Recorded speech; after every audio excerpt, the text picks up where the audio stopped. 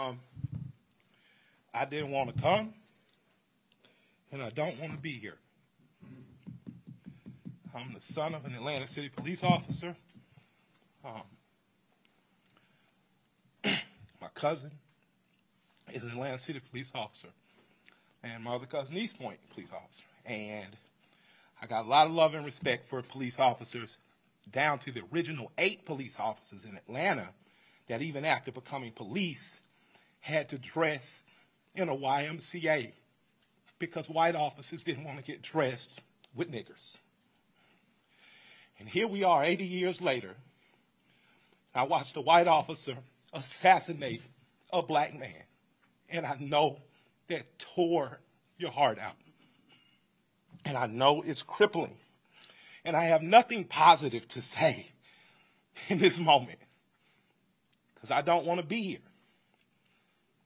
But I'm responsible to be here because it wasn't just Dr. King and people dressed nicely who marched and protested to progress this city and so many other cities. It was people like my grandmother, people like my aunts and uncles who were members of SCLC and NAACP, and in particular, Reverend James Orange, Mrs. Alice Johnson, and Reverend Love, who we just lost last year. So I'm duty-bound to be here to simply say that it is your duty not to burn your own house down for anger with an enemy. It is your duty to fortify your own house so that you may be a house of refuge in times of organization. And now is the time to plot, plan, strategize, organize, and mobilize. It is time to beat up prosecutors you don't like at the voting booth. It is time to hold mayoral offices accountable, chiefs and deputy chiefs. Atlanta is not perfect, but we're a lot better than we ever were, and we're a lot better than cities are. I'm mad as hell. I woke up wanting to see the world burn down yesterday because I'm tired of seeing black men die. He casually put his knee on a human being's neck for 9 minutes as he died like a zebra in the clutch of a lion's jaw. And we watch it like murder porn over and over again. So that's why children are burning to the ground. They don't know what else to do. And it is the responsibility of us to make this better right now. We don't want to see one officer charged. We want to see 4 officers prosecuted and sentenced. We don't want to see targets burning. We want to see the system that sets up for systemic racism burnt to the ground. And as I sit here in Georgia, home of Stevens, Georgia, former vice president of the Confederacy, white man said that law, fundamental law, stated that whites were naturally the superior race. And the Confederacy was built on a cornerstone. It's called a cornerstone speech. Look it up. The cornerstone speech that blacks would always be subordinate. That officer believed that speech because he killed that man like an animal. In this city, officers have done horrendous things and they have been prosecuted. This city's cut different. In this city, you can find over 50 restaurants owned by black women. I didn't say minority, and I didn't say women of color. So after you burn down your own home, what do you have left but char and ash? CNN? Ted did a great thing. I love CNN. I love Cartoon Network. But I'd like to say to CNN right now, karma's a mother. Stop feeding fear and anger every day. Stop making people feel so fearful. Give them hope. I'm glad they only took down a sign and defaced a building and they're not killing human beings like that policeman did. I'm glad that they only destroyed some brick and mortar and they didn't rip a father from a son. They didn't rip a son from a mother like the policeman did. When a man yells for his mother in duress and pain and she's dead, he is essentially yelling, please, God, don't let it happen to me. And we watch that. So my question for us on the other side of this camera is after it burns, Will we be left with charred, or will we rise like a phoenix out of the ashes that Atlanta has always done?